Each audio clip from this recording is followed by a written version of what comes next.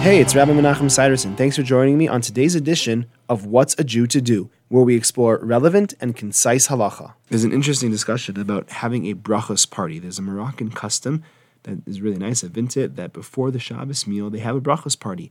They serve all different foods as appetizers before they make the hamotzi over bread, and they make the bracha for each one of those foods, so they get to make those extra brachas and answer amen. Then they wash for bread and make hamotzi. If they would just wash for hamotzi first, they wouldn't be able to make all those brachas. So they do it in that order. That's their custom, and it's a beautiful custom. But if it's not our specific custom, then according to many authorities, it actually is a little bit problematic.